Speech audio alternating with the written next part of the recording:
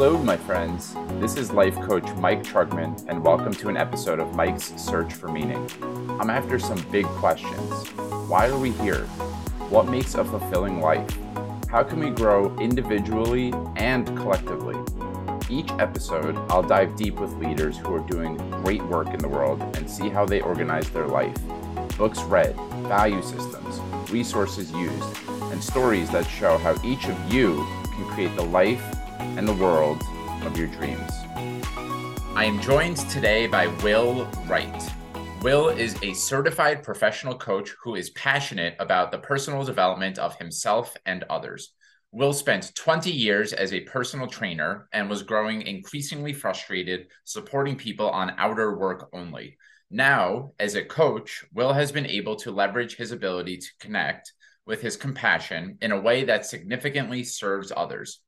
Will's clients have shared that he has been able to create spaces where they can truly get to the bottom of what's holding them back and ultimately be at the choice to release what's heavy, whether it's guilt, obligation, or self-doubt. From there, they take action to step into life feeling driven, confident, and motivated.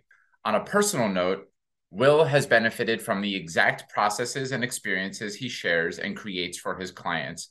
He is grateful to be able to do the very work with his clients that have provided the learning and growth that has also served him. Additionally, I'll be donating to and raising awareness for the charity or organization of my guest choice with each and every episode. This episode, the organization is called Hearts of Gold. At the end of the conversation, Will says a couple of words about why Hearts of Gold is important to him and the work that they are doing. The link is in the show notes, and please join me in donating. In the conversation with Will, we start with his own personal mind, body, spirit journey. He has had many different pit stops in his career that include being a teacher, being a personal trainer. He was very involved with ministry and church at various points in his life and career. And he looks at coaching as a sort of bridge of all of the different connections of mind, body, spirit. We also talk about what it means to hold space as a coach and how being a really good listener and being attuned to your client has nothing to do with taking them on a very specific arc or a journey. It has nothing to do with the coach being on a certain level above the client and teaching them, stringing them along in a way that says, you know, as a coach, I'm over here and you are below me as a client. Will has a really powerful, refined quality of his listening, such that whatever is meant to unfold in the conversation with his clients is going to emerge. And I really trust that he holds a sacred and healing space. We talk about how exhausting it can be to lean on specific roles that you might play in your life. And with Will, and this has also been the case for me, being really dependable and being a helper, someone who's there for other people, can be really exhausting. And we talk about what it means to have a powerful self-care practice and putting your own oxygen mask on first. So with all of that said, settle in, take a deep breath, and enjoy what Will has for us today. William, welcome to Mike's Search for Meaning, my friend. Thanks for having me. It's such a pleasure to have you. A quick shout out to Terry and thank you for the introduction. I hope that you're listening, Terry. And I believe that I said this to you yesterday in preparation for the conversation, but the way that I start almost every interview is by asking, what was it like at your dinner table when you were growing up? What was it like at my dinner table growing up? The truth is, I can't really remember having a lot of moments at a dinner table with my family. Thanksgiving was probably the only time that we collectively were all together at the same time for the same reason. Other than that, we kind of were always spread out when it came to when we ate, what we ate, you know. So I don't have a lot. I really can't think about a lot of times or conversations we had at an everyday dinner table. At the Thanksgiving table, the conversation was probably about the year in review, Mm-hmm. things we were grateful for, things we would like to see happen in our lives, and maybe, a crazy cousin conversation, or Hmm. an uncle, like what did Uncle so and so do this time.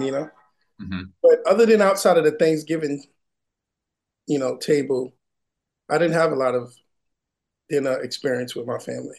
Hmm.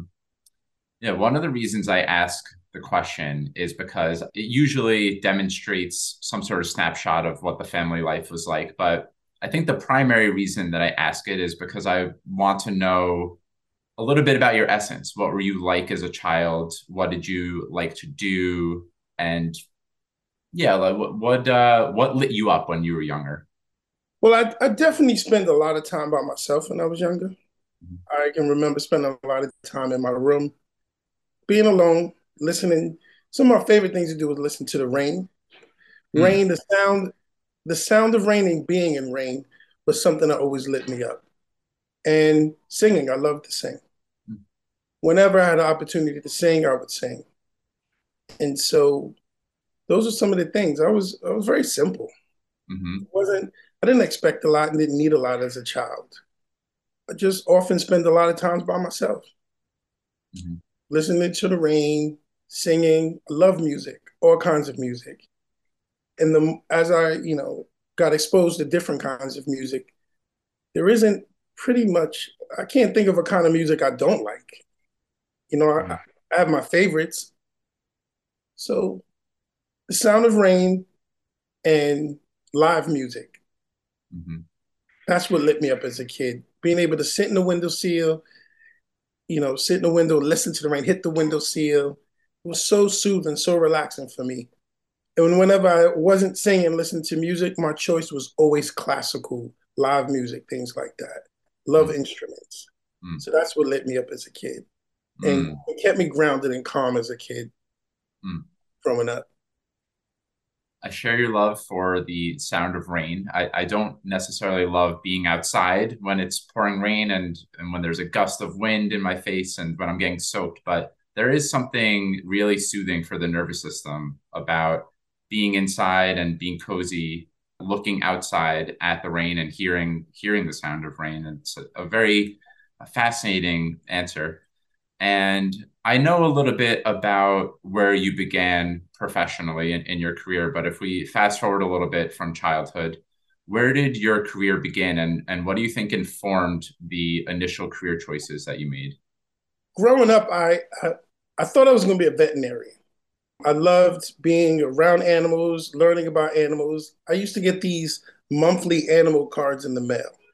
Mhm. And so, for as long as I can remember, I thought I was going to be a veterinarian and be out in the wild recording, the animals and stuff. I believe the show was Wild America with Marty Stafford. So, for many years, I thought I was going to be, a veterinarian or an animal explorer. I don't remember why that never happened outside of the fact that I was probably mostly afraid to be around a lot of those animals. The idea of being out in the wild, I was like, who's going to be out in the jungle in the bushes? Like it just wasn't for me. And I realized, like, all right, maybe that's not going to be the career path. Maybe I'm not going to be a veterinarian. I'm never going to be out in the wild recording, animals. For a long time, I didn't really have a sense of direction. I never really knew what I wanted to do. I knew I loved to sing, so I figured, hey, one day I'm gonna be an entertainer and a singer. And I know that drew me into the church, the love of singing and entertaining and just the theatrical part of it, right? To be up there in front of the congregation and sing and being acknowledged and praised. So for a long time, I thought I was going to be an entertainer of some sort. Being in and around the church did lead me down the path of youth ministry, Mhm. as I'm getting older, youth ministry. So I kind of felt like I had this special ability to connect to people, Mhm. right? So I said, then obviously I need to become a minister, right? And that became my ambition. I want to become a minister. I'm going to teach the gospel of Jesus Christ around the world. And so for a while, that was my calling. I'm going to be a minister. Still wasn't really sure, no real sense of direction. I wasn't a good student. I got in trouble a lot in school. I was thrown out of a few schools.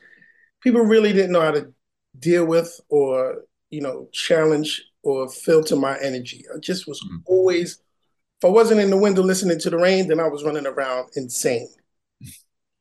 I got a job working as a camp counselor one summer, and my timelines are always messed up. So I don't remember exactly how old I was or what year it was, but I had gotten a job as a camp counselor. That led me to believe that my calling was to work with the youth. So I became a preschool teacher. It started from like this summer youth program I found where it's like, I don't even remember how I found it, right? I don't, for the life of me, I can't remember how I found this program, but it was a college prep program that I was doing that then placed us in various jobs that we were interested in. And I told them very adamantly, I want to work in preschool. So they put me in a preschool teaching situation. They introduced me to a program called Basic Trust, which is on the Upper West Side of Manhattan.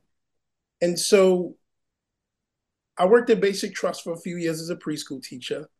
And then from there, I went on to work at, I believe at the time it was called Park West Montessori. I know they changed the name now, but it was on 103rd and Central Park West.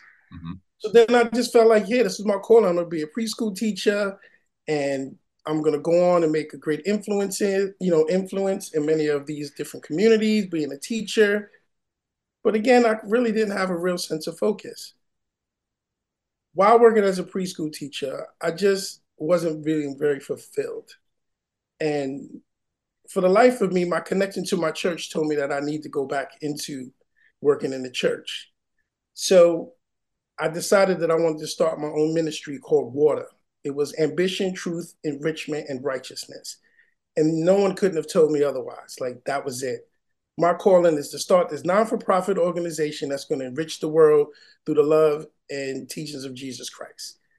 Part of my ministry, I decided to get certified as a personal trainer Mhm. to bring this full circle approach, mind, body, and spirit. So I went on and got certified as a personal trainer. Let's say the whole church situation didn't really work out according to plan. And at this point, I'd already quit being a preschool teacher because I said it was my last year working as a preschool teacher.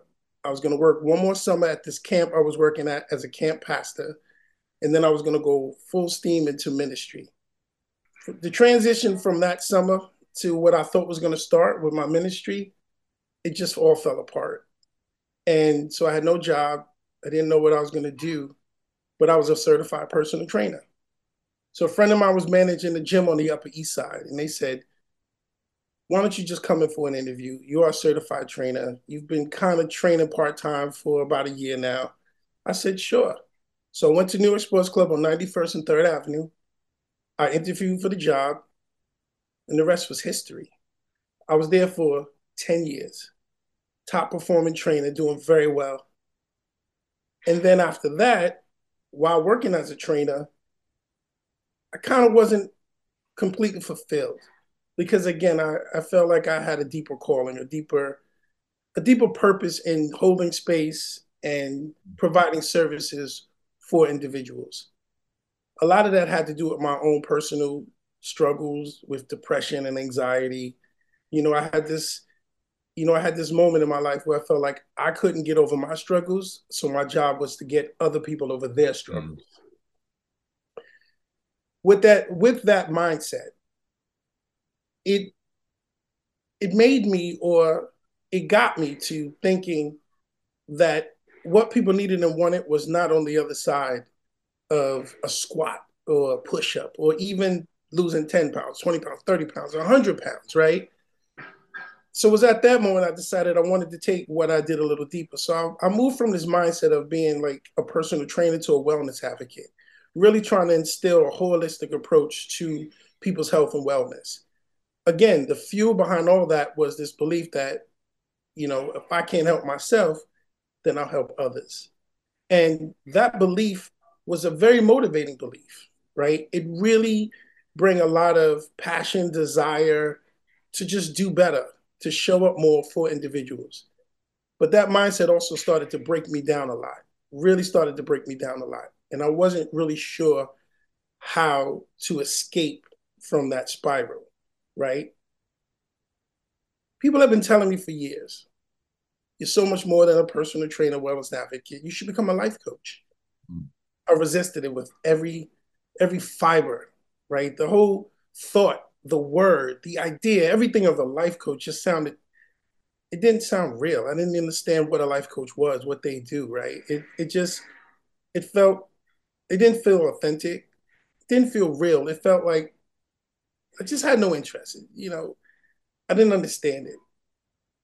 During the pandemic, while in quarantine, the short version of the story is I decided to just go ahead and try out a life coaching program called IPEC, which is the Institute for Professional Excellence in Coaching. I signed up to do one of their modules, and after the first weekend, I was sold. I said, here it is. That was the missing piece to the puzzle. The the coaching program gave me the opportunity not only to really learn how to hold space for others, but to protect myself from the emotional attachment to, to people's individual goals. And so, as I've always said when I'm asked this question, I'm very grateful for the opportunity and education that I got from this coaching program. And with that, I became a product of the product. And it also helped me start to deal with and focus more on some of the things that I was struggling with. Mm. So as a life coach, I specialize or approach it from a personal development standpoint. And for me, personal development is not only personal, but it's the idea that we're able to look at areas of our life and find, places where we make some improvements. But it first starts with being more, aware of who we are and why we do what we do or why we don't do some of the things we want to do. Mm. Well, thank you, William, for sharing all of that. It really paints a colorful picture of your come from and the different ways you bounced around, and really a full, that you mentioned mind, body, spirit in there. And it seems like a lot of the swipes you took in your career were attempts at reconciling, like how do all of these things intersect with each other. And it sounds like, at least for now, that coaching is probably the best intersection of mind, body, spirit, among other things. And there's lots of different directions we can go. I was mentally flagging different things as we went along, but I'd be curious to hear what in the coaching training, before we get into maybe what you do with your clients now, what were some of the biggest personal shifts that you made while studying at IPEC and learning the different tricks of the trade, tools of the trade? You mean like the biggest takeaway from the program? Yeah, it's like you said, within the first weekend or the first week that you were sold right away. So I'd be curious to hear, like, what did it open up in you? Oh, absolutely. For me, it was the power of transparency. Mm. And the foundation principles of the program gave me the opportunity to face some of my deepest fears. Mm. And for me, vulnerability is extremely hard. The idea to let people in and see the truth, even if it's a truth you created for yourself, right? Even if it's not actually really true, but it's all about your mindset. And that's where it was. It's the ability to understand your mindset and why you feel the way you feel and why you process the world the way you process the world. Mm. And how is that serving you? You know, the program instantly told me and showed me what the power of choice is, right? How powerful choice is and what that means to you as an individual. And I was blown away, right? I was blown away about how the program taught me how to be transparent and be honest. And when you're transparent and honest, then you have all the information in front of you. And then you're able to take that information and say, how is this serving you? Is it working for or is it working against you? And then I was able to start to put aspects of my life into that perspective. And a lot of things were serving me tremendously, tremendously. And a lot of things weren't. And through the program, I was able to figure out, you know, how to deal with those things. Hmm. How to put those things into perspective. And it didn't take long. It was this whole idea about reframing, right? The first weekend was a lot about reframing, you know, reframing your mindset, believing that you have the ability and right to feel how you want to feel and live the way you want to live. It empowered me to understand that I could exist outside of a construct that may have been given to me or taught to me. It allowed me to see that no matter what you're afraid of, you don't have to be afraid to admit that out loud and face those fears. Hmm. So I was like, wait a minute. If I'm feeling all of this just from the first, you know, 24 hours, you've got my interest now. You've got my attention. So yeah, the biggest takeaway from the first weekend in this program was the power of choice and how to achieve that. Yeah. I would love to hear. There was a bit in there about, and this feels true for almost anyone, for certainly many, many people. There's these competing desires of, or seemingly competing desires around, like, I'm really scared to be vulnerable and to be seen and to be transparent. And also I deeply want to be seen and transparent. I want to be accepted exactly as I am.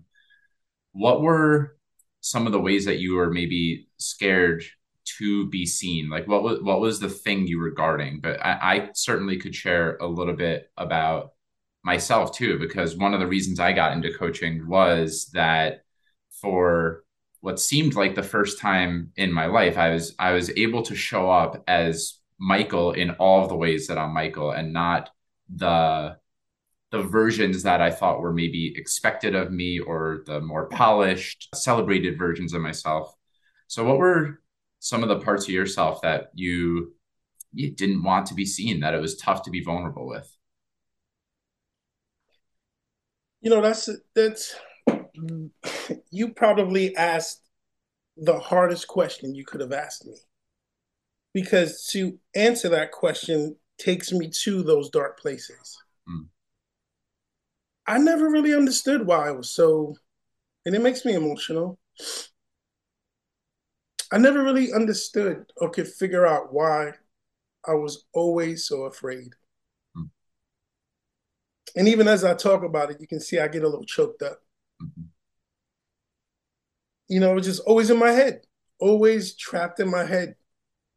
You know, there were days I'd wake up and I couldn't move, but I had to. Mhm. And I was so ashamed of not really understanding what was going on, and no one really had answers for me. You know, the answers I would always get would be let go and let God. Just give it all to God. And so I embraced the church big time, big time. But the church really never had the answers for me. But I would try harder, I try harder. I never had the answers. And because I couldn't figure it out and no one else had the answers for me, I just believe I was broken. Mhm. So the shield I put up was so no one can see how broken I was. Mm. So everything I struggled in, I never understood why. Couldn't focus in school, hated learning. Oh, the worst thing you'd ever tell me to do is sit down and listen to a teacher. They have nothing. I couldn't keep still. And so there was two folds, right? For me, being in church and singing was a performance. Because at those moments is when everybody just told me I was great. Mm. So I always embraced things that I could hide behind. So for me, yeah, vulnerability and the fear of it was that people were going to see who I really was, this person that was afraid and broken, and I wouldn't be able to explain to them why. I wasn't abused growing up. People on my block thought I was somehow rich and wealthy. My friends used to think I had everything, all the toys, all the clothes, but it didn't matter. I just really, really, you know, was always afraid. I was always afraid to not know something. I was always afraid not to be able to do something. So I really battled in my head a lot with my mental health. And so, yeah, so I put up a wall. And whatever it I was doing in life that validated me or made people say, wow, you're doing a great job, that became the thing I did. Mm. Whatever it was. And some of them weren't so, let's just say, good. But there, and that's how I lived life for so long. People thought I was a good singer. I wanted to sing in church every day. People thought I was a good athlete. I wanted to play that sport every day. Mm. So my relationship with vulnerability is people seeing how broken I thought I was and not being able to explain why and just being ashamed that I felt that way. Mm. Mm. Thank you so much for sharing all that. And I want to say you and me both. You and me both, my friend. I, for large chunks of my life, especially one of the most evocative times of my life when it comes to feeling broken and maybe looking around and seeing like it seemed like everyone else had their shit together and that I was walking around scared and broken is a good word for it. Directionless, aimless, and on a surface level, I've always had this calm exterior, and so like you, I have this kind of natural way of holding space for other people, and I was able to be there for other people in a way that I was not able to be there for myself. And also, like you, the things that I was celebrated for, athleticism, my intellect, my analytical ability, my good memory, I just really leaned on them. And I didn't know it at the time, but I was certainly running from the parts of myself that I was scared to be seen. I'm still a lot of times before a podcast recording or before I'm in public in front of other people, there are parts of me that get really activated around like if they saw what was really underneath all that mic, it wouldn't be so good. It'd be terrifying. And it's one of the reasons I'm so passionate about the work that you and I do is that, among other things, coaching is, to me, it's a sacred space where someone can show up and bring all of that and they could put down all of their other identities around, like, they don't have to be the athlete or the good performing singer or the well-behaved student. I think that we all are an amalgamation of so many other things as well and things that aren't celebrated. And yeah, there's so many reasons why we probably all feel shame around this, but I really, one of the ways to deconstruct it and break it and to create new realities is to hear stories like you just shared. And it's an incredible service what you just did. So I really appreciate you doing that and naming that, even as challenging as it might be. Mm. Yeah. You just said something that also resonates with me. And I want to, and I know I mentioned a little bit, is for me, it started becoming the motivating force behind everything that I did. This, again, like I mentioned earlier, this idea that if I can't save myself, then my mission is to save others. Mm.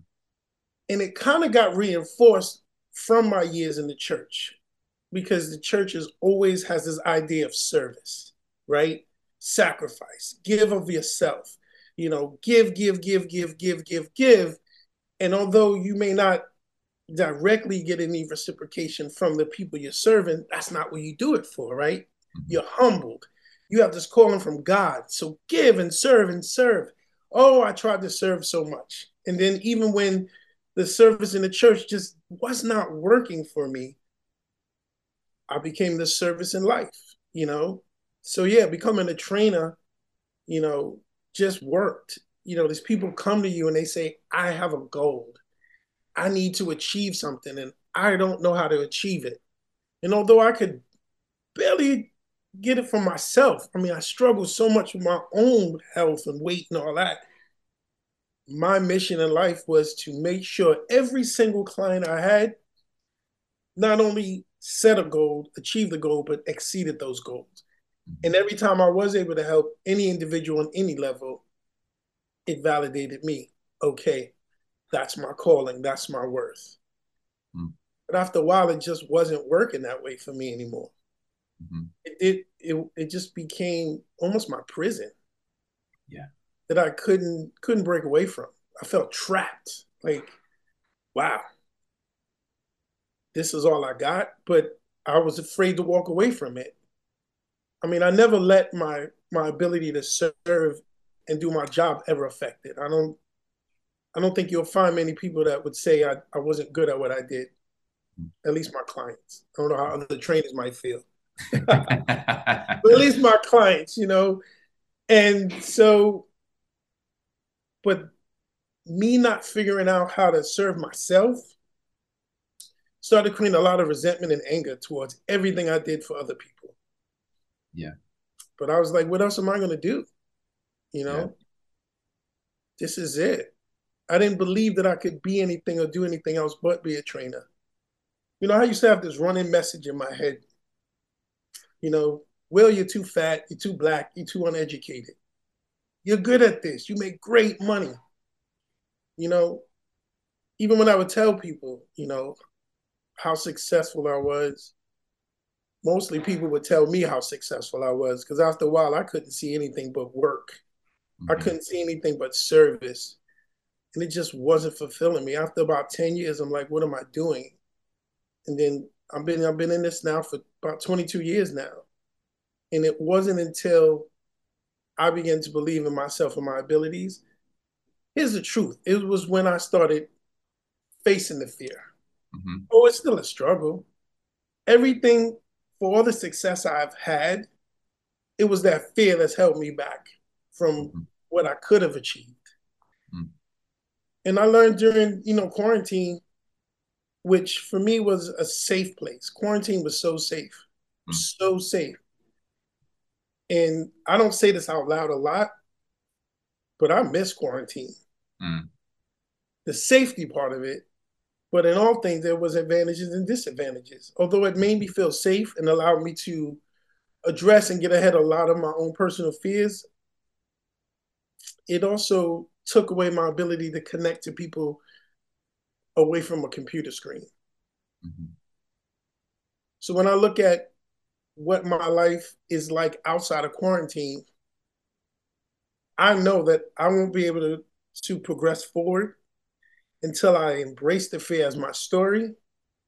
And, even as you can tell, I'm a little emotional even having this conversation. I can't run from the fear. I can't hide the fear anymore. I got to embrace it. Yeah. Few things that I really want to name here. One is that there's definitely a way in which systems, in your case, it sounds like it was the church, the dogma behind the messaging is that, hey, the system works. And if you're not operating well in it, then you're broken. And I think that that's a way, even if it's not the church, it might be capitalism or it might be the workplace that you're at, where it's like, if you're not operating well given our structure, then you're broken. So you got to just try harder, you got to effort a little more, you have to serve more, you have to give more. And the dogma can be really dangerous if you're not putting your own oxygen mask on first, which is what it sounds like you ultimately ended up doing.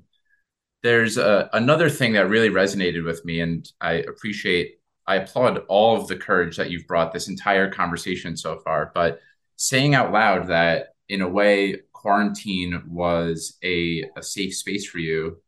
You haven't explicitly said you're introverted, but I would gather that in some ways you are if quarantine was a safe space for you. And I'll explicitly say I am introverted. And in a lot of ways, I'm not going to celebrate the pandemic by any means, but on a very selfish and personal level, it helped to create boundaries in my life that I wasn't previously able to set. Meaning that a lot of times, and I actually started coaching around the same time as you. I started right as COVID was about to start. So yeah, in a lot of ways, I felt personally broken because I was this sensitive, introverted man trying to operate in more of an extroverted type A world. And I would make a lot of plans. I didn't have very good boundaries in place to manage my energy. I didn't know how to do that or that it was even an option. I just, like you, I thought something's off with me because everyone else looks like they're doing just fine. I don't know what the hell is going on with me. And so I actually really appreciate you naming that because it's reminding me that I have, yeah, I'm really grateful for the ways that I have developed during, well, since COVID happened. I'm not necessarily happy that the pandemic happened and it hurt a lot of people, but I just wanted to name that. And I think the question that I ultimately wanted to get to after naming each of these things was that almost all roads to me point back to going inwards and some form of self love and self acceptance. And I'm wondering how there might be lots of ways, but what are some of the ways that you started to embrace your whole self in the way that it seemed like you were able to do that for the other people in your life? Like, how were you giving to yourself? Well, first, it goes back to what I was saying. I'll take a little step back into because I always say it was before quarantine, during quarantine, and after quarantine. That's how I'd like to break down my journey through the pandemic.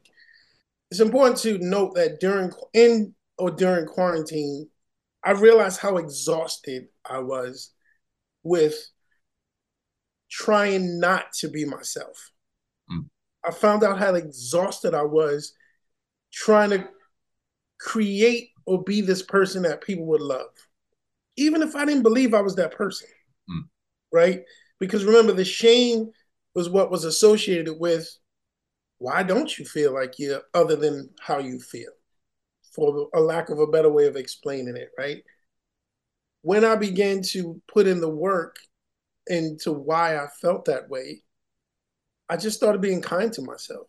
mm, I started learning the difference between self rejuvenation, as I call it, and self care. What does self care really look like? And for me, self care and the way I always try to teach it or express it is the systems you have in place before you get to that place where you're feeling defeated and broken.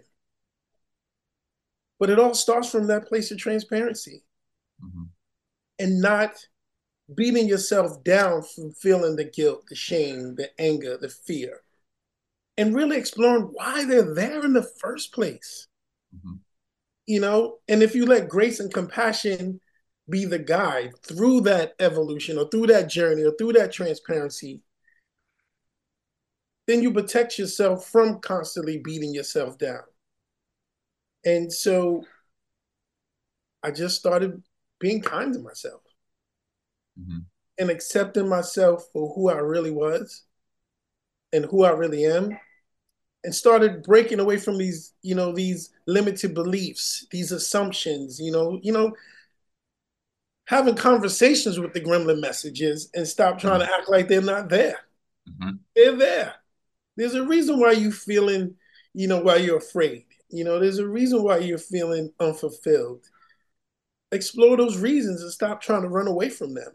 mhm, And the more I just embrace the fear and the shame with a lens of grace and compassion, it became a lot easier to deal with them. mhm, And that's not from a place of looking in the mirror saying, you're wonderful, you're great, because that's just hyping yourself up from the truth. mhm, The truth is, you're sad, you're scared, you're lonely. Now let's figure out why mhm. and do something about it. Yeah. But if you don't come from transparency and honesty, you're just going to continue to lie to yourself. So I stopped lying to myself, stopped being mean to myself, and started being truthful with myself and kind to myself. Mhm. And that's been the biggest difference. It's really incredible how some openness, compassion, and curiosity, and a real look towards the things that we're running away from can really open the fear and release its grip on us. I think that's really a lot of what space holding is. It's holding that non-judgmental mirror to the dark places that maybe we don't typically want to look. I'm finding myself curious about a couple things, and then I really want to get into the ways that we spent a lot of time, a lot of meaningful time, I might add, talking about your journey. And I want to get to the ways that you are supporting other folks, because I get the felt sense that you're doing incredible work for your clients and for the people in your life.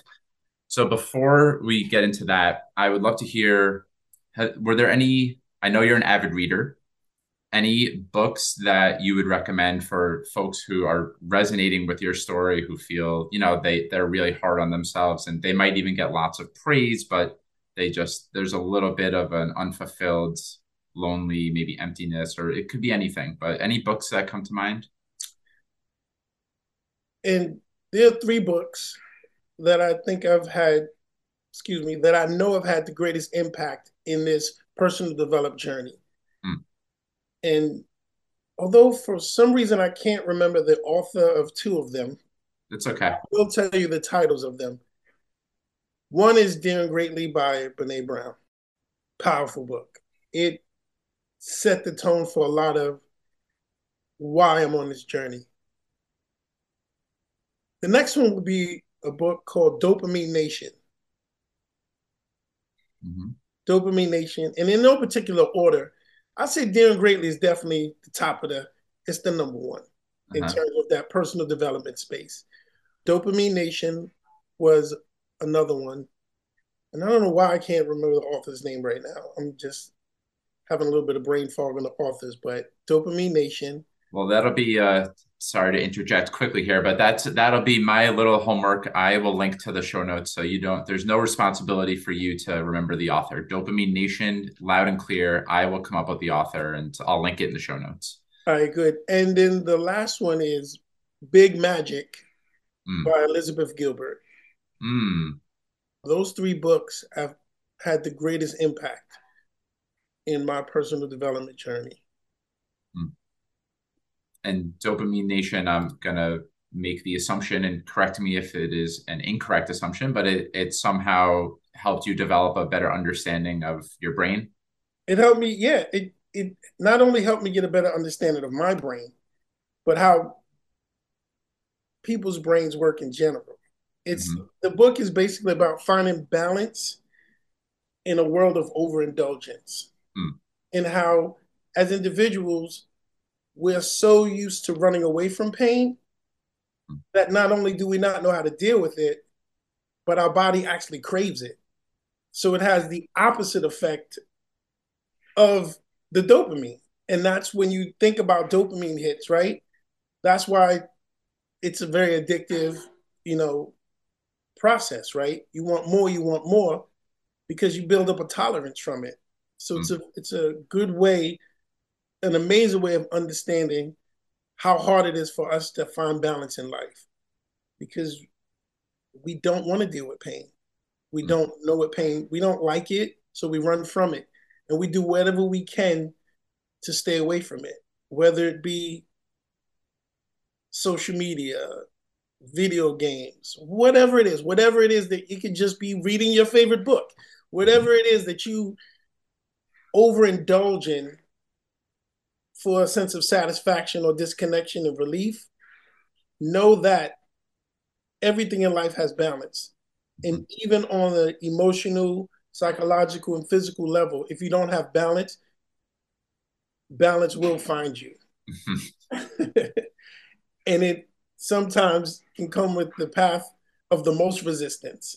Mm. But yeah, so Dopamine Nation is a book that talks about, you know, how hard it is for us to find balance in a world that we just overindulge in everything that we do Mm.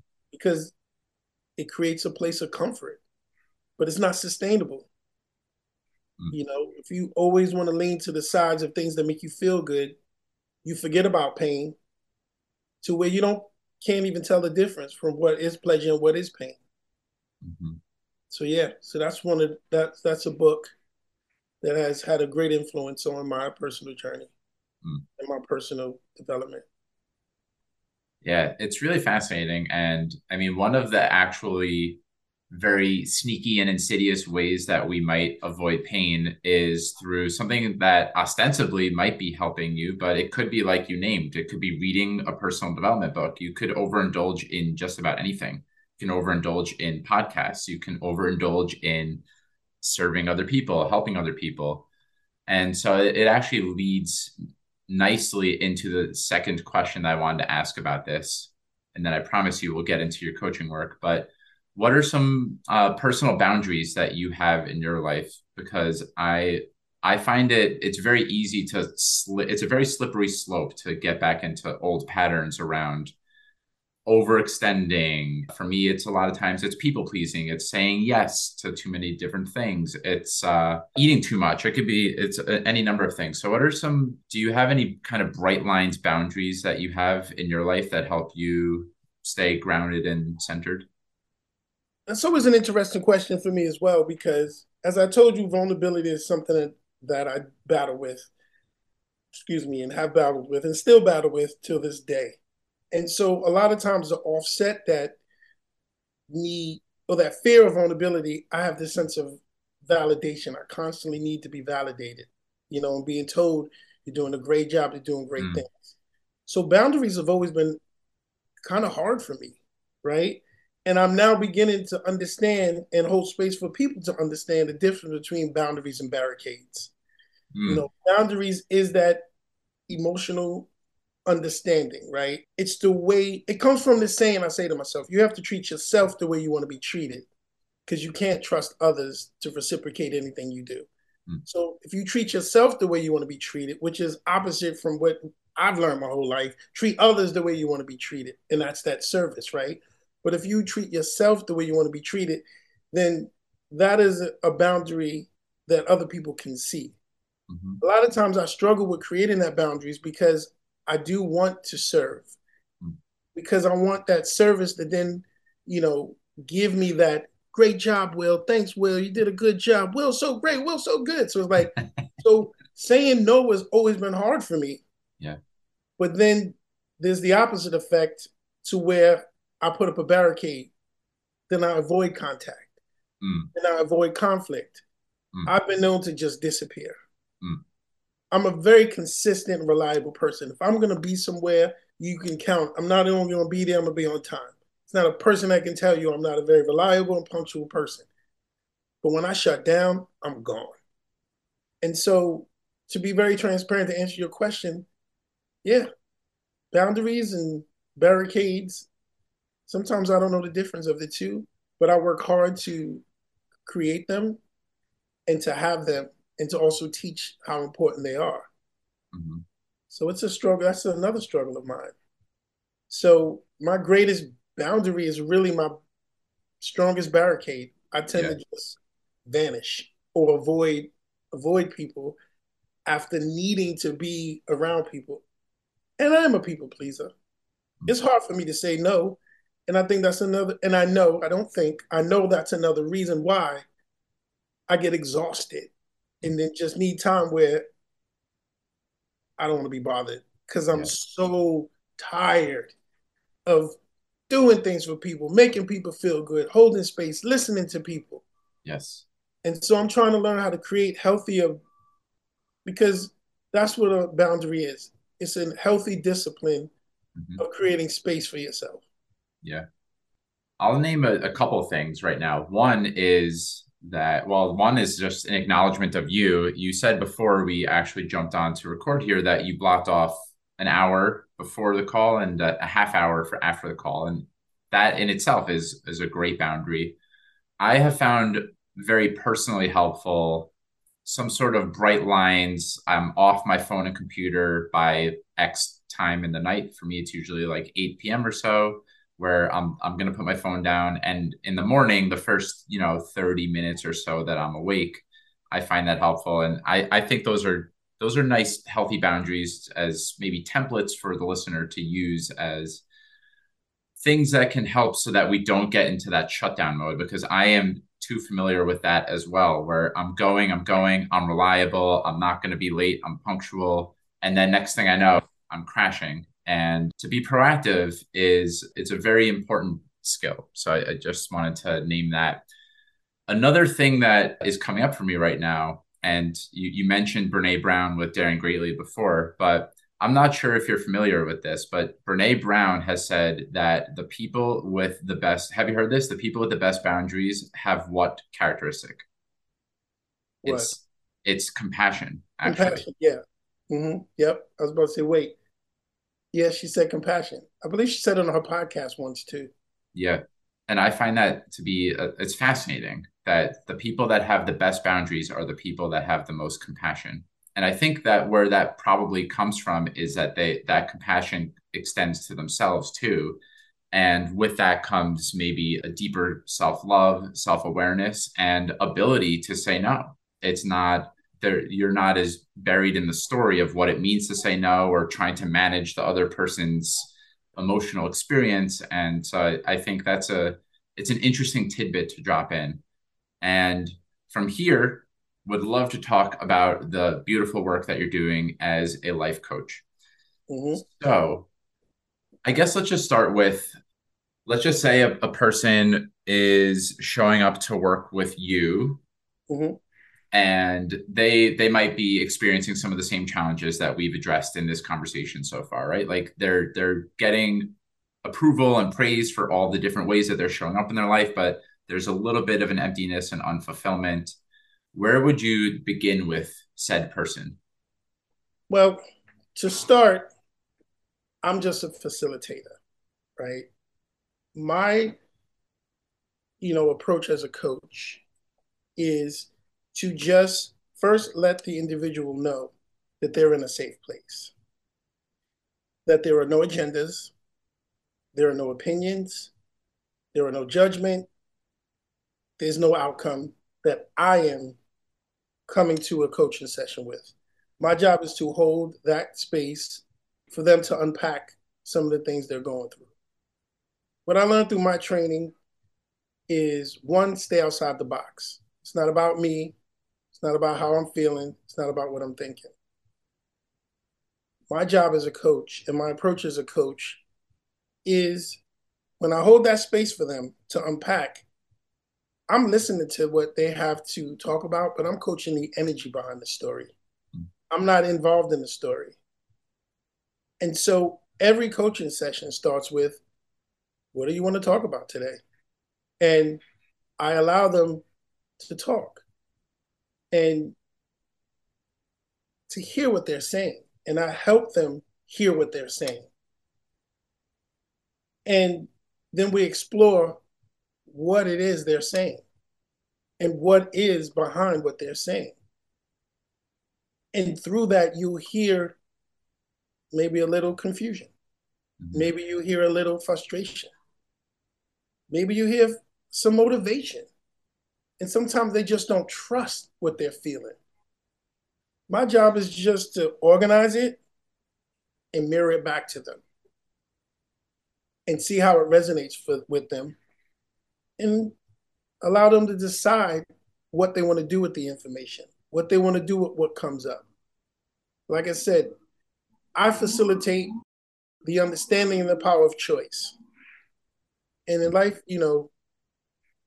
for me, I think it's very important. So when someone comes to me, I don't have an agenda. Mm-hmm. I have a safe place. So that's how I approach a coaching session. It's something that's kind of hard to always explain to someone. Yeah. And honestly, I stopped trying to explain it. Uh-huh. And I'm just going to let my work speak for myself. And, early on, I spent a lot of time trying to defend or explain what a life coach is. And I just tell people what I do. Uh-huh. I help individuals achieve the power of choice Mm-hmm. because it's your most powerful weapon you can have. Mm. And I do that by giving them a safe non-judgmental place to explore whatever parts of themselves they want to explore, how deep they want to go. Mhm. We talk about it. Yeah, there's this belief, and I certainly came into coaching with this come from, with this conditioning. There's a belief in coaching that there's very much a point A and a point B, and the coach has some sort of agenda and structure in place to take the client from point A to point B. And what I'm hearing in your approach is that when you provide that non-judgmental safe space, there's an organic unfolding that happens. Mhm. And I have certainly been on the giving and receiving end of this type of coaching. What happens when in that space is that your highest potential starts to unfold naturally over time. And the highest potential could be in the moment, unburdening yourself of the pain that you've been hiding from. Or if there's enough processing that goes on, the highest potential could be saying that vision out loud for your life that you were scared to say out loud to other people because you thought maybe they would laugh at it. And I think it's a really, I think I've said sacred in this conversation, but coaching can be a really sacred place to show up with whatever feels near, dear, and true to you. And I really hear that in your approach. And I can feel that as we're talking, that there really is a lot of people say there's no agenda and that they're there to hold the space. And I can really feel that that's true with you energetically. And that's something you spoke to in your answer as well, is that you're listening in part to the story that the client is saying, but you're really more closely listening to the energy behind the words. Mm-hmm. The energy behind the words, because I mean, don't get me wrong. People come to me and they want me to give them the answer. Mm-hmm. I facilitate the understanding that they have the answer. Mm-hmm. This space that I create for them is safe for them not to be afraid to explore what those answers are. Mm. Because a lot of times in life, we deal with so much judgment, so much insecurity, so much doubt, so much shame, right? And you can be having a conversation about with a good friend, like, "Oh, I'm going through this." Instantly, people are going to interject their relationship with that story, their feelings, their story, that opinion with their story, tell you what you should and shouldn't be doing. That's not what I do. Uh-huh. It, we have the abilities to self-regulate and self-understand. Now, if that self-regulation and understanding comes with too much deep-rooted trauma, then as an amazing coach, I know that person needs therapy, Mm-hmm. right? Because in my sessions, that's part of my training is to understand and identify when someone is not only coming from a dysfunctional place, they don't have the ability to move from that place. Absolutely, we'll tap into some of them deep rooted traumas that we all have on some level. But we only do that in a session to understand who they are in the present so that we can move, Mm. find strategic ways to move them to the future. Mm. But I am not driving. I don't even have the map, Mm. you know? Yeah. I'm just there to give them support and say, keep going, Mm-hmm. keep going. However you feel is right. Is that feeling serving you or is it working against you? Okay, what are the options on changing that feeling and that thought process? Mm-hmm. Sometimes when people don't know they have choices, they don't make choices. Mm-hmm. Yeah. Well, I'll say it better. When people don't know they have options, they don't make choices. Yeah. They just feel stuck. Yep. Don't get me wrong, not every coaching session is coming from this deep, dark place. You know, Yes. I've said before, there's no conversation too small. Mm-hmm. So there's a wide spectrum of what people will talk about. Sometimes people just need to clear their head. Our head and our minds can be a very noisy place, you know. And me as a coach is that through line, right? Through all that noise, I'm just like, keep coming this way. Go ahead, you got it. No, no, no, you're good. Nope, I'm not gonna pick you up. I'm not gonna carry you. Just keep going. You got it. Acknowledgement, you know, Mm. just validate, acknowledge. Ask questions that'll allow them to explore what's the possibilities of those answers, or how do I feel about how I'm answering it. There's this thing that I say, I go to this morning, How I Know Terry, right? So my morning BNI meeting every Tuesday morning at 7 a.m. And, we have this 30-second commercial we have to do every week to give people an idea of who we are as services. And I struggle with what that commercial would be because, again, what is a life coach? What do life coaches do? That's always the biggest thing. Are we even real, right? And I struggled with my commercial in the beginning because I didn't know what am I going to say in 30 seconds? In the beginning, I found myself trying to defend life coaching. Like, I can really help you. And I'm like, no, don't come that way. No, I don't want to say that. It's like, oh, you're in pain. I can take it. No, don't say that. So I simply just say what I do. Power of choice. Yeah. So my commercial is simply this. How you do anything is how you do everything. And the most powerful weapon anyone can have is the power of choice. And as a personal development coach, I work with individuals on how to achieve that power. And that's what I do. I don't have a judgment. I don't have an opinion. I don't have an agenda. I have a safe place for you to unpack and explore and become more consciously aware of who you are, how you see the world, how you experience the world, how the world is filtered through your lenses. And at the end of the day, are they serving you or not serving you? Mm-hmm. If they're not, what can we do? What areas are there for possibilities to develop that? And if they are, how do we keep adding some fuel to that fire? Mm-hmm. But at no point am I going to tell you what to do or how to do it. Because every individual, we all have the answers within ourselves. We just need encouragement and guidance to know that we can trust those answers and not be ashamed of the answers. So in my coach certification training, I'm a holistic by trade. Technically, I'm a holistic health coach from the Institute for Integrative Nutrition. And one of the first tools that we had was what they called the circle of life, or what you would maybe call the dimensions of your well-being. And in the Institute for Integrative Nutrition, I'm not going to give a completely exhaustive list, but there was your nutrition, the food you're eating, your movement, your home environment, your relationships, your finances, your spirituality.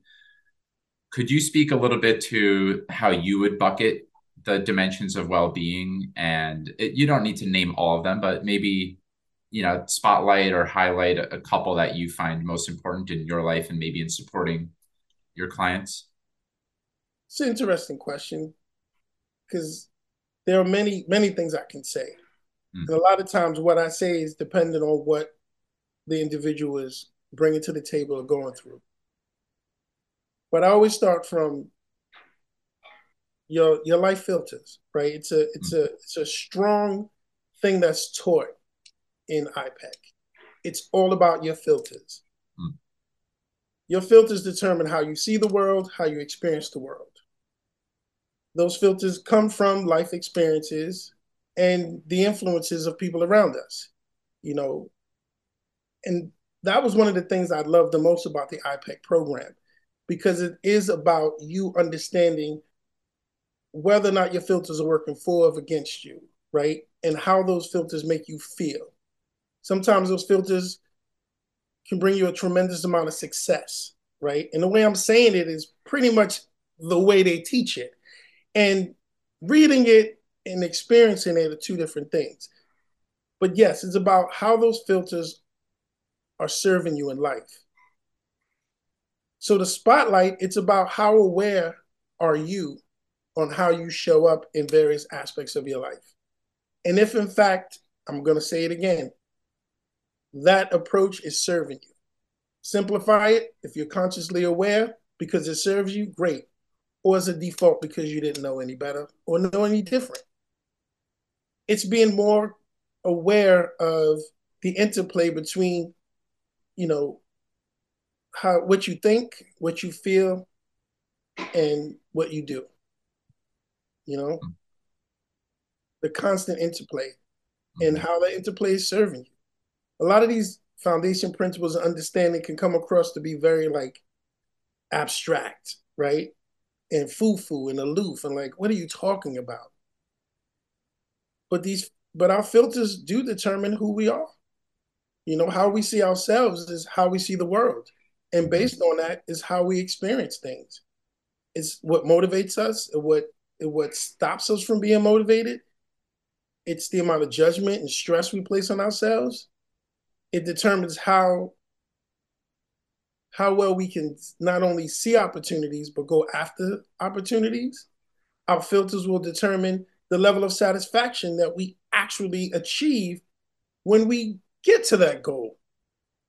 Can you imagine putting so much work and effort towards a goal to achieve it just to feel like, man, Mhm.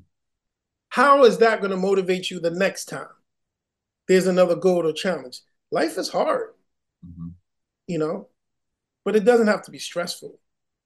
And when you understand your filters, you can begin to say to yourself, well, it was that, juice worth the squeeze? Yeah. So yeah, it's all about being aware, because Yeah. how you do anything is how you do everything, and how you see yourself is how you see the world. It reminds me of, I believe it's attributed or it might be misattributed to Einstein, but the quote is the most important choice we can make is whether we live in a friendly or a hostile universe. And what you're speaking about with regards to filters and our perspective and our come from, the way that we project ourselves onto the world, it very much reminds me of that quote, because if you are coming from a place of the world is hostile, it's going to probably lead to more scarcity, more constriction, less vulnerability, less willingness to make yourself available for other people. And if you can actually truly believe and embody that the world is a friendly place and an abundant place, then you're going to move through life a whole lot differently. And one of my first coaches and mentors, he was actually the first guest I ever had on this podcast.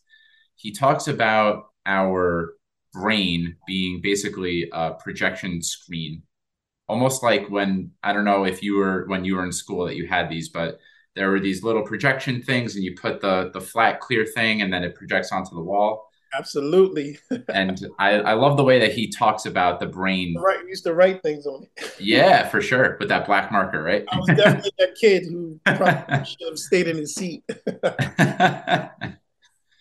Well, what my mentor and coach beautifully articulates is that our brain is like that projector screen. And a lot of people, we spend our whole lives trying to wipe off the wall, and there's a bunch of different crap on the wall, and we like break out our sponge and we scrub it and we wipe even harder, and it doesn't work. And all we really need to do is go to the source, the actual projector where it's coming from, and wipe off the little smudge. And then the wall itself is completely taken care of.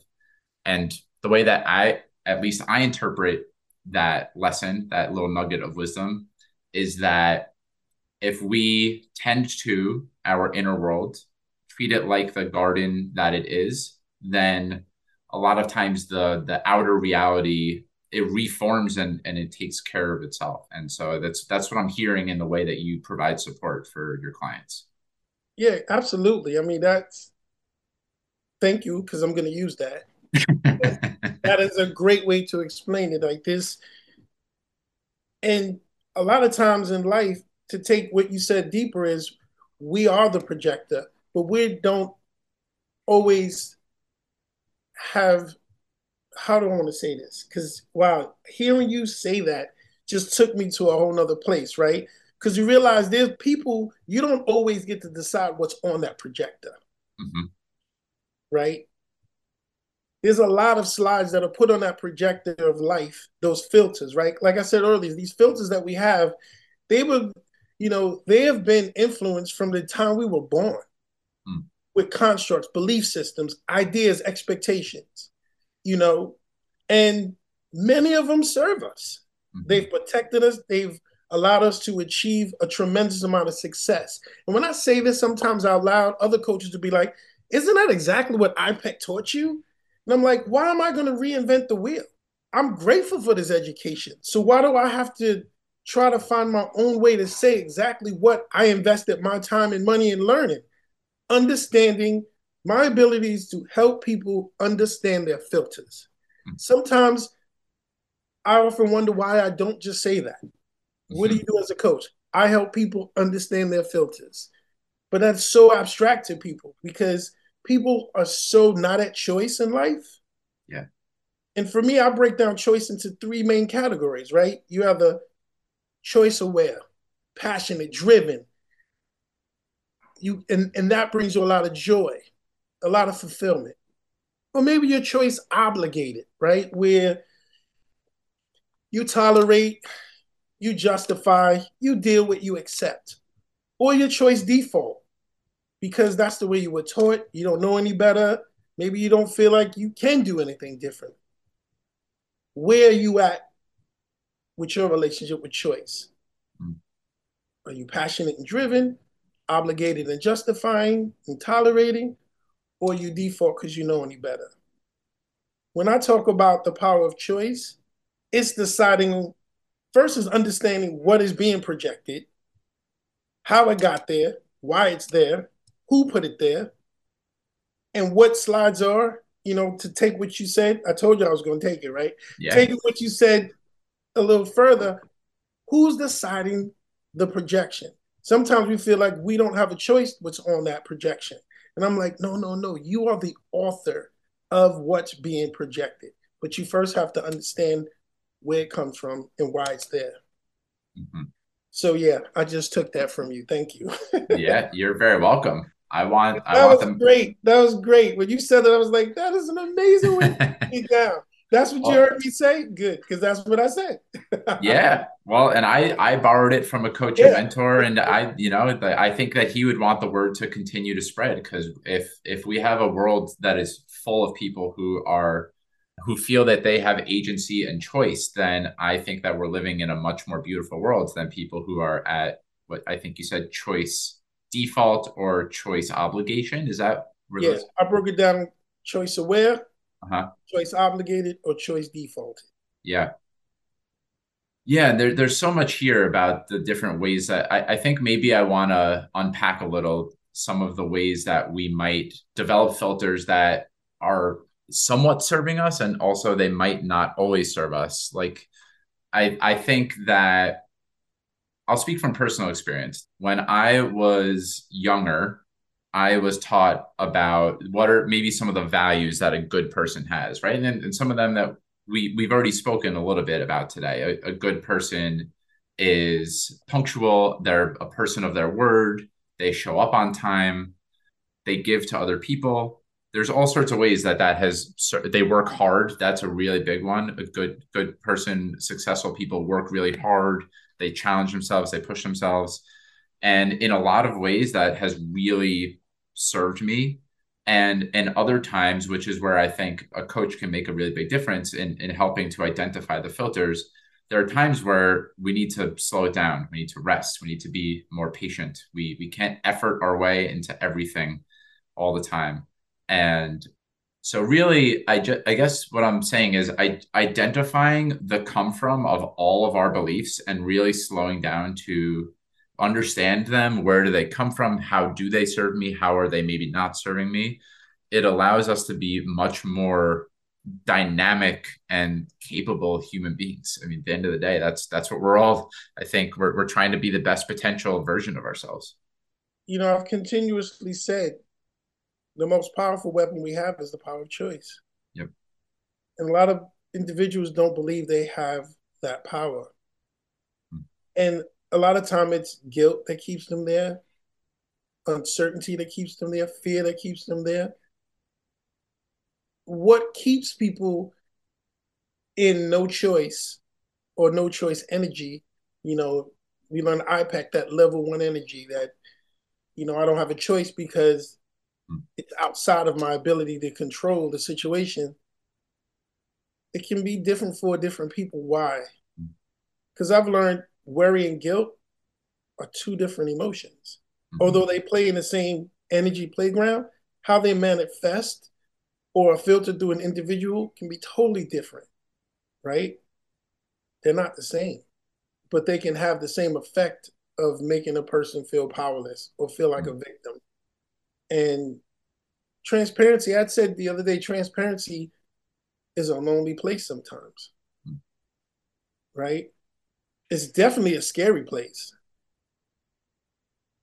And that's why a lot of people have a lot more obligated or default energy in life, because to truly have a choice of being passionate and driven, following your intuition, the world doesn't really like that kind of choice, right? Hmm. Because when you have someone hurt, hungry, or scared, that's the easiest way to control them. Hmm. And so a lot of the messaging we get in life says that you can't be an individual, Hmm. you know? And a lot of that messaging starts from when we're little, Hmm. as we talked about the belief systems, we become hardwired. And you understand that because of the book you've already started reading and the one that I'm going to start reading. Yeah. You know, Grandma's Hands? Yeah, My grandmother's hands. my Yeah. grandmother's hands. I have it. I know just from researching the book a little bit, and because I didn't read it and only listened to a few minutes of it, but it basically talks about that hard wiring that can not only affect you in life, but can be passed down through generations, Yes. And I'm not an advocate of constructs, Hmm. only if they're serving you.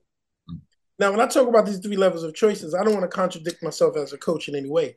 I don't have a judgment on your choices. Yeah.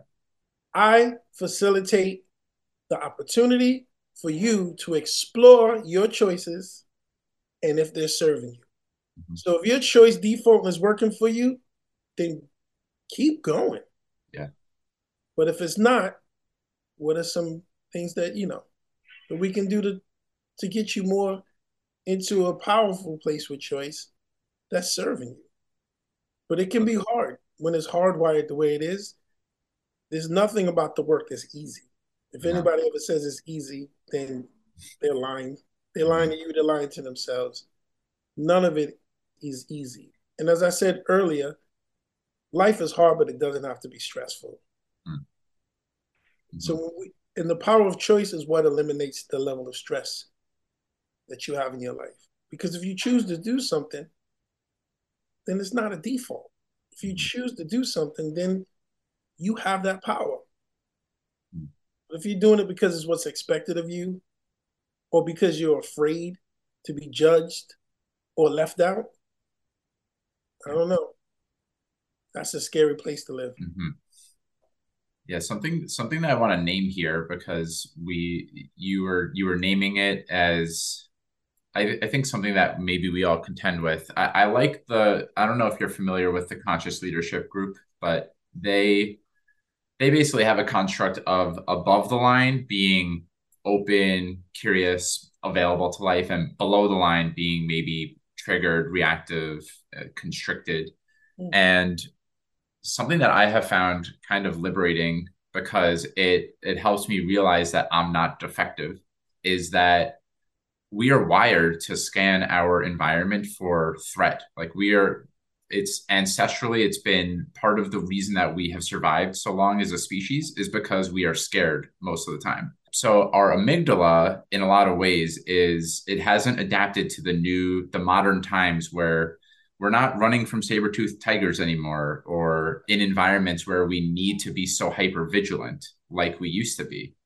We were dependent on that for survival for many, many, many generations and thousands of years. But in today's world, that is more sanitized and sequestered and secluded, and we have more of a home environment. It doesn't serve us necessarily to be so triggered and reactive all the time. But it doesn't stop our brain from kind of, without doing lots of intentional work, to use conscious leadership terms, we are below the line a lot of the time. And it's not a defect as much as it is something to bring awareness to. Just, hey, I'm below the line right now. I'm a little triggered. I'm a little scared. What's this about? And bringing that element of acceptance and curiosity is paradoxically what helps us be back at choice, where we have agency and are available to do what we actually want to do instead of what our default might be.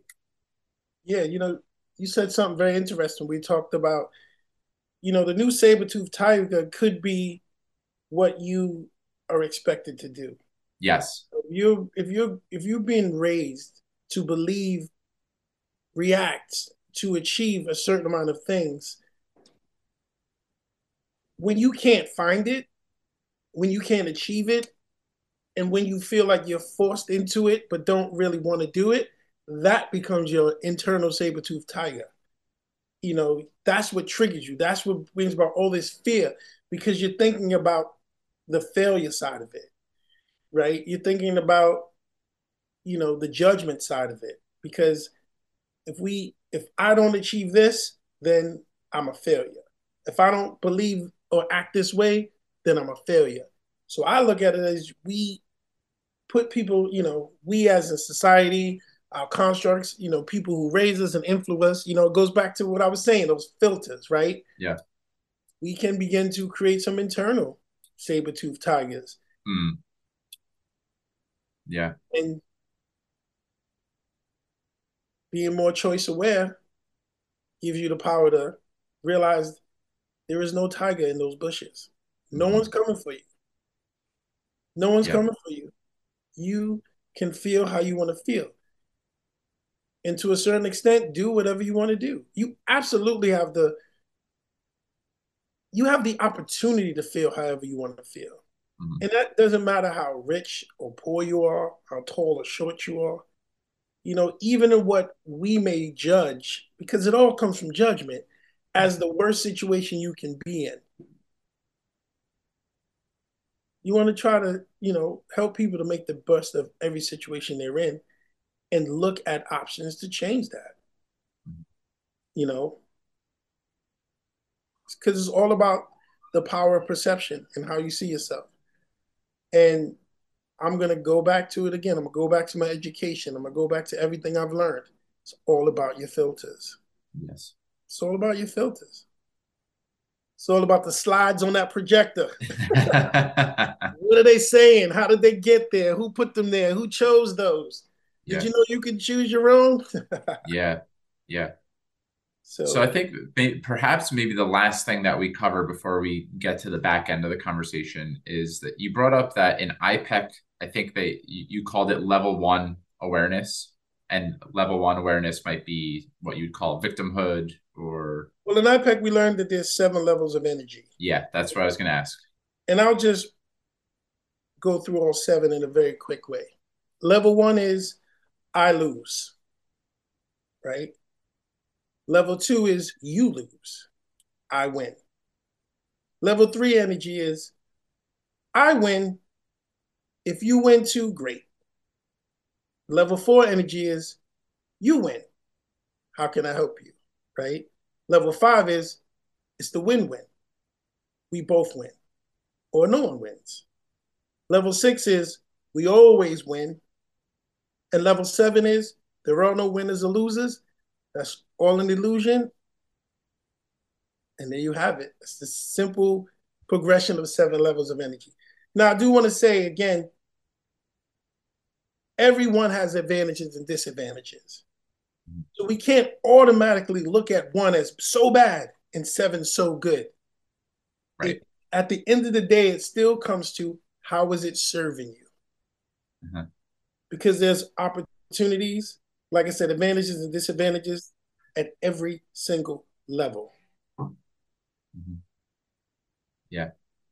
Well, Mm-hmm. thank you for bringing that in. I think that I covered there might be some bookmarks that I have for a different conversation, but we've covered a lot of ground today. Is there anything before I ask a few more back end questions that you want to bring into the conversation today, and anything at all, any dots you're wanting to connect?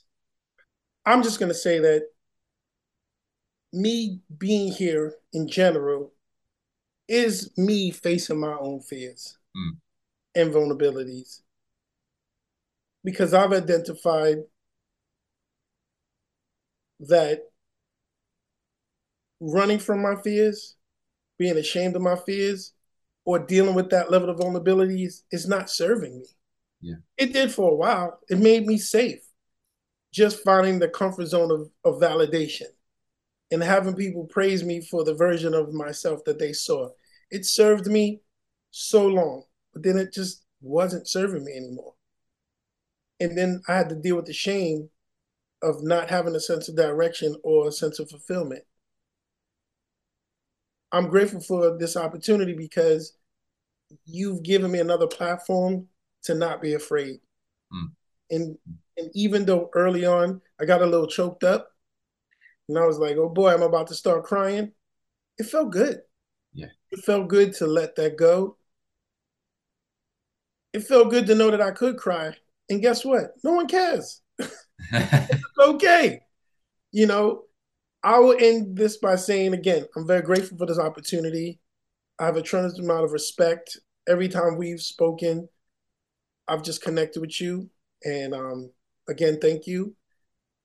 And when you tell yourself no, you already know the answer. It's not an original statement. Some people might say it's a cliche, but for me, it's the truth. The more I tell myself no, all I know is no. And so me being here is telling myself yes. Mm. So I thank you and I'm grateful. Yeah. Thank you for modeling the vulnerability. Thanks for telling yourself yes. And I appreciate the kind words. And it's a pleasure having this conversation with you as well. And just a couple more things before we wrap up here. Mm-hmm. What's an ordinary, everyday moment that brings you great joy? An everyday, ordinary thing that brings me great joy, Mm-hmm. knowing that I can sit in the corner of my room and do absolutely nothing. Mm. And sometimes, though, they're the greatest, most relaxing and calming moments of my entire life. Mm-hmm. Just letting go. The moments of solitude and stillness can be Solitude and stillness. incredibly connecting and beautiful things in a paradoxical way. Because I've spent so much time doing. Oh, I appreciate doing nothing more than Mm-hmm. you could ever imagine. The grace That's of not, rest, but I have to make sure I don't do it to a default. But of course. yes, that brings me so much joy where I can just sit and just be with myself and not be afraid of my thoughts. Mm-hmm. So yeah, that's what Awesome. I appreciate. There's an organization that you wanted to raise awareness for. I ask every single guest, and you wrote Hearts of Gold. Is there anything you'd like to say about Hearts of Gold? I'm going to donate, and I invite everyone who's tuned in right now to donate as well. Yeah, I've done some work. I also sat on their associate board for a little bit. And basically Hearts of Gold, excuse me, is an organization that provides support for women who are raising children in the shelter system. Mm-hmm. Not only do they help them get out of situations they're in and find them a place in the shelter, they also work to get them homes so they can get out of the shelter. So Hearts of Gold, amazing organization. I hope to get more involved with them again post quarantine. So yeah, Hearts of Gold. It's an amazing organization. If you don't know about it, Google it. You should know about it. And yeah, support that. They're doing great work. And I Awesome. look forward to being a part of that great work again soon. Mm. It's an incredible privilege to be able to support it. And I will link to that along with the books and along with what I'm about to ask you in the show notes. Where can folks connect with you? Easy way to find me would be to obviously go to my website, which is coreremastered.com. You can also email me directly, and that email is will@coreremastered.com. Beautiful. And I look forward to hearing from everyone who reaches out. Awesome. I'll link your LinkedIn and your Instagram profiles as well. And the final question that I ask in my interview, the podcast is called Mike's Search for Meaning. And I would love to know, in the words of William, what does it mean to live a meaningful life? To me, the meaningful life is to understand that you have choices. Mhm. Period. Stop. Period. Stop. Well, thank you, William. Thank you so Thank much you again. for. Yes, I'm very grateful. Thank you again. I'm grateful that you made the choice to come on to the show and to share a lot about yourself, to vulnerably open up. It is an incredible service. Every single time that someone like yourself puts yourself out there, and you can feel that maybe it was on the edge a little bit and that it was not comfortable, it's a permission slip for other people to say, we're all unfinished. We're all kind of figuring this stuff out as we go. And we all have parts of ourselves that we're maybe not praised and that we're not so proud of, but we're all human, and it's a beautiful thing. So thank you for that invitation. Thank you for sharing about your coaching practice and the beautiful way that you hold space. And to all the listeners, whenever you are listening, I hope that you have a life full of choice, and that whenever you're listening, you have a good day or evening, and take good care. Bye-bye. Thank you so much for taking time out of your day to listen to Mike's Search for Meaning. If you enjoyed it, please subscribe, share this episode with your friends, and leave a review. I look forward to seeing you next time, my friends. And until then, stay safe, stay well, and keep living with purpose. Peace.